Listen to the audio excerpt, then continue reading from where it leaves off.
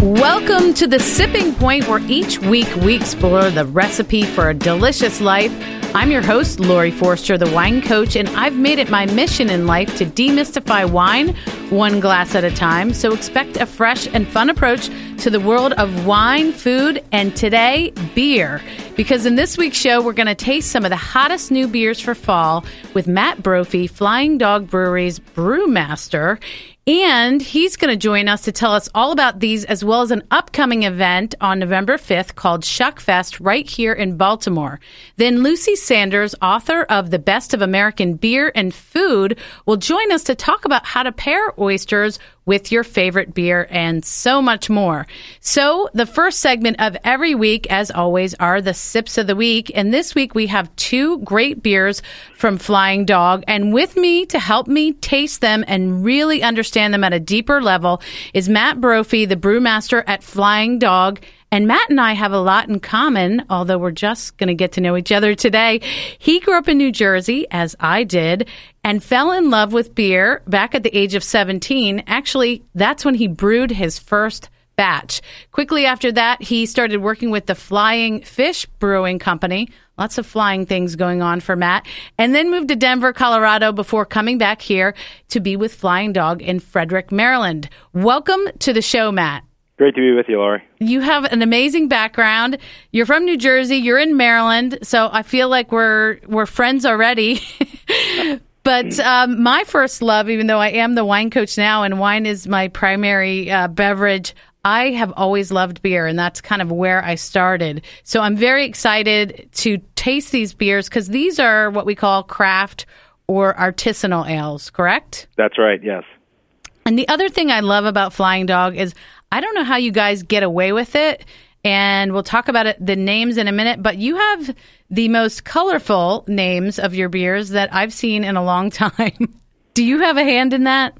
Yes, everybody here has a hand in the names. Oh, great. I bet there's a lot of beer consumed when you're thinking up the new ones, right? Oh, of course. That's a must. I do some stand-up comedy, and your names are some good fodder for my material. So speaking of that, why don't you tell us a little bit about Flying Dog in general, and then we're going to taste the Underdog Atlantic Lager. Okay. Well, Flying Dog started as a brew pub in Aspen, Colorado in 1990. And in 2006, we actually moved here to Frederick, Maryland. And we are now Maryland's largest brewery. And what prompted a move from Aspen to Maryland? Well, there was a step in between in Denver. We spent some time there, and it was 2006 when, even back in those days, most of our sales were east of the Mississippi. And the Mid-Atlantic region, of course, is growing very quickly. Mm-hmm. So we kind of shopped around a little bit, and we found an excellent facility in the old Frederick Brewing Company. And we actually purchased it, and we ran both breweries for 2 years until finally deciding that Maryland made a better home for us. And in 2008, we concentrated all of our efforts to Frederick, and now 100% of our beer is produced here in Maryland. Well, I love that. And your beers are fun. The fun names, as I said, we're going to start slow with your Underdog. So tell me a little bit about the Underdog Atlantic Lager, and I'm going to be sipping it while you give us a little background. Okay.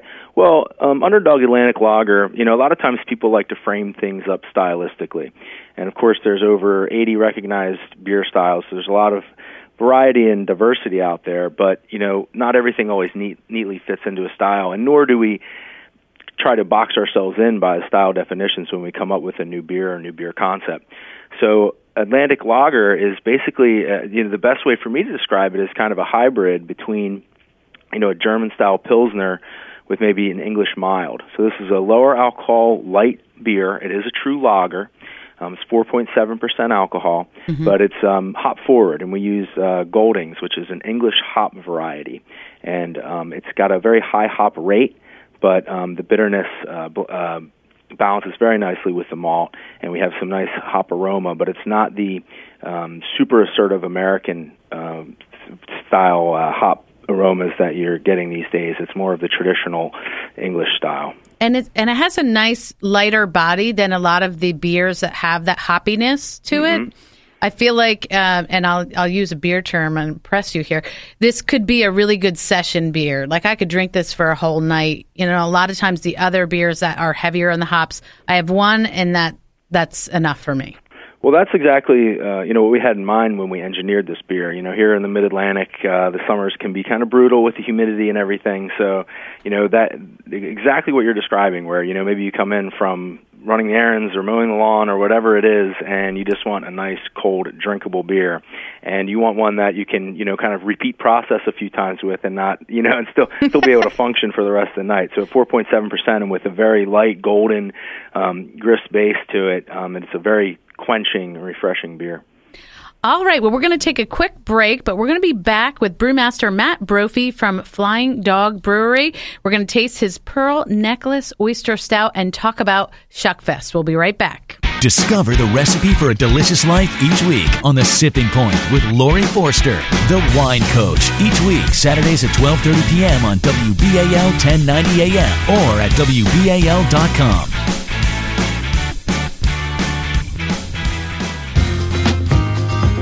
This is Lori Forster, the wine coach with The Sipping Point, and we're back with Matt Brophy, brewmaster at Flying Dog Brewery in Frederick, Maryland. We just tasted his delicious Underdog Atlantic Lager, which is $9.99 for a six-pack. That's a great deal for this kind of artisanal beer. And we're getting ready, Matt, to move to one of your stouts, and I don't know if I want to get into it too much, but it's called Pearl Necklace. It's an oyster stout because it actually has essence of oyster in the beer? Yes, we actually add whole oysters to the beer. And, it's not a significant part of the flavor profile. We add actually a very small amount of oysters to a relatively large amount of wort, which is the unfermented beer as we're boiling it. But the true idea here is to have a beer that pairs well with oysters. Okay. And right away, we and my producer here are sipping these because we have to know firsthand what you're talking about. And, we've got that chocolate brown color of a stout, and it has that wonderful, like, chocolatey coffee, just warm aroma right away. This is something that's going to be intense. Yeah, well, we wanted to add a stout to our portfolio, and of course, what you're tasting, you're getting. We have a lot of roasted barley in there. There's some black malt, so of course, those dry, roasty, chocolatey type flavors. But we developed a relationship with Rappahannock River Oysters and the Oyster Recovery Partnership here in Maryland. And, we learned about, kind of visited the Oyster Recovery Partnership's hatchery in Cambridge, Maryland, and, really learned about what they're doing to repopulate the Chesapeake Bay with oysters. And it's a fascinating process because you walk around this hatchery, and it's, in a lot of ways, it's like a brewery. There's a lot of tanks and pumps, and they're growing algae to feed the spat, which are the little tiny baby oysters. And then, of course, there's something called the Shell Recycling Alliance that gathers shells from all the restaurants in the area. And those shells are then used as substrate to grow these baby mushrooms up. And then they work with the Army Corps of Engineers, and they put them back in the bay. So it's a very cool thing. And it's a great way to, portion of the proceeds from this beer go to support the Oyster Recovery Partnership. Oh, that's really amazing. And I bet there's more information out at flyingdogbrewery.com about that. That's right. But speaking of oysters, I mentioned that on Monday, November 5th, from 4:30 to 8:30 at the Woodbury Kitchen, or there in the courtyard at Union Mill, you're doing an event called Shuckfest, which I think would be this delicious beer with some oysters. What are you going to be doing at Shuckfest? Well, Shuckfest is a great event. I went last year, and there's music, and Rappahannock River oysters are up there. They have 3 distinct types of oysters that they serve. And, we have a few of our beers, but we'll certainly have Pearl Necklace. And it's just a great evening. And, I think tickets are, $30. Yes. It's a great deal just to come down and, support the Oyster Recovery Partnership, have a couple beers. It might be a little cool by then. They have a nice little fireplace down there. It's just a great event. Very friendly folks. Oh, I love it. Now, usually when I think of a stout, I'm thinking really heavy. It's like a loaf of bread in a glass.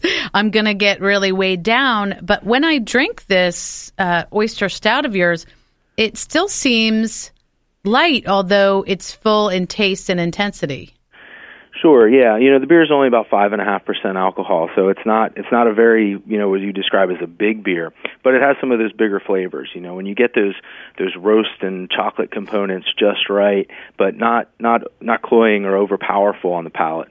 Yep. And what when you're thinking about pairing your beers with a specific food, what is the thing that you really key in on? Like, for instance, you said this is actually made with some oysters, and so there's a bridge there as well. But what are you thinking about when you're pairing your beers with a specific food? Well, a lot of times you look for some of the simplest elements, whether you want the food and the beer to complement each other or contrast each other, or what particular elements you look at to come out. And I think that the kind of the roasted characteristics combined with the salty element of the oyster just do a great job kind of complementing each other in an odd kind of way. But this has a lot of historical context, because back in Baltimore, years ago, the working guys would get done and they'd drink their stout and they'd eat their oysters when they were so plentiful, and so there's a long tradition behind this pairing.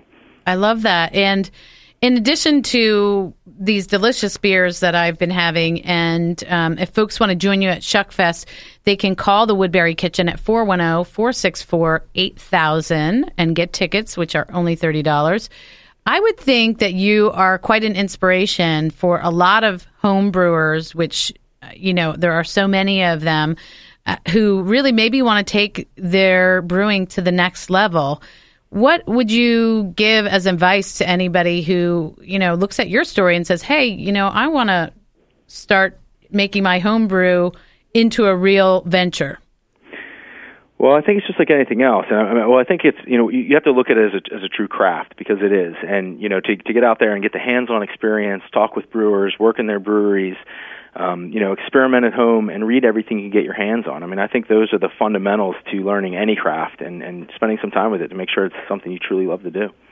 Great. Well, can folks come out and visit you at the brewery? Yes, we can.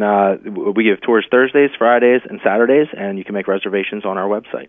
That'd be great. Well, thank you, Matt Brophy, brewmaster at Flying Dog Brewery. Thank you so much for being with us. I will put all the information on the beers and the link to Shuckfest Monday, November 5th at thewinecoach.com. Thank you, Matt, so much for being with us. Oh, thank you so much, Lori, for having me. All right. Cheers. Cheers.